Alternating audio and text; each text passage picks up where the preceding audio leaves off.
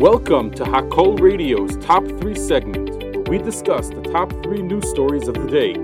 Hakol Radio, powered by the Monsey Mavasser and broadcasting live from Schlurko Studios in Monsey, New York. Number 1. The Department of Justice is suing SpaceX, the aerospace company owned by Elon Musk, the owner of Twitter, now X, over alleged discriminatory practices against people living in the country under asylum and refugee status. The federal government contends in its civil lawsuit, which was filed on Thursday, August 24th, that the company violated the Immigration and Nationality Act between September 2018 and May 2022 by discouraging asylees and refugees from applying to the company and refusing to hire or consider them. The complaint contends that Musk and SpaceX's leadership repeatedly made false claims that the company couldn't hire anyone who wasn't a U.S. citizen or green card holder because of, quote, export control laws. But the Department of Justice argued that those laws do not enforce such restrictions. Quote, in job postings and public statements over several years, SpaceX claimed that under federal regulations known as export control laws, SpaceX could hire only U.S. citizens and lawful permanent residents, sometimes referred to as green card holders, said the DOJ. The laws bar foreign persons from being given access to export-controlled items without approval from the State Department or Department of Commerce, but permits U.S. persons, including citizens, residents, refugees, and asylees, according to the lawsuit. Well-known conservative commentator Mark Levin reacted to the filing by saying that, quote, herein lies the problem with the Biden administration. They only care about the immigrants, the illegal ones.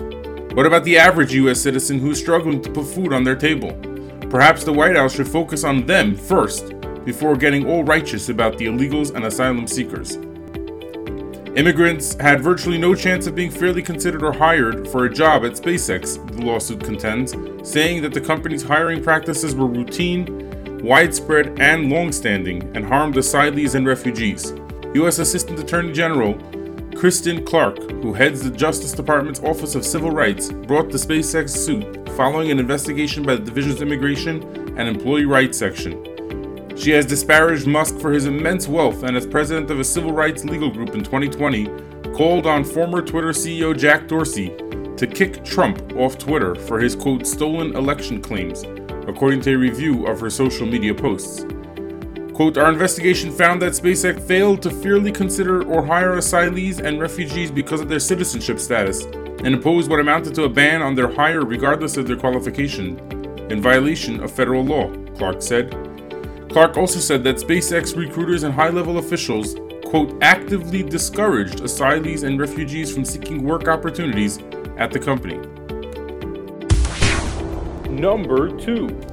Israeli communities in the West Bank are lining up to take a driving course that teaches survival skills in the event of a terrorist attack on the road. Courses began a month ago and 10 have been taught so far, with 24 additional communities requesting the course.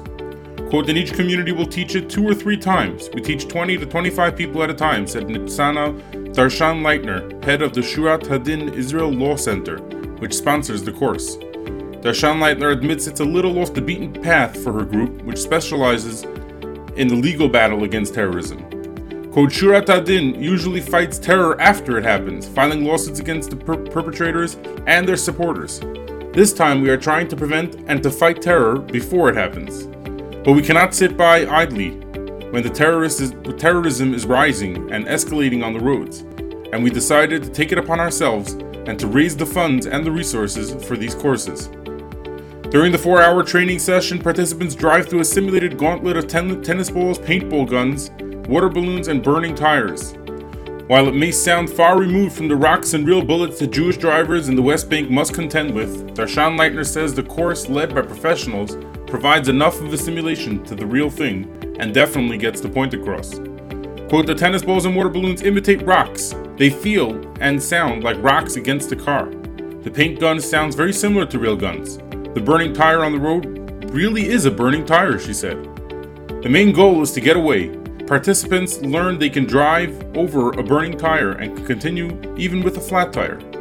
Quote, they put you through what feels like a real terror attack to give you confidence to push forward, rather than stay back or refrain from driving, she said.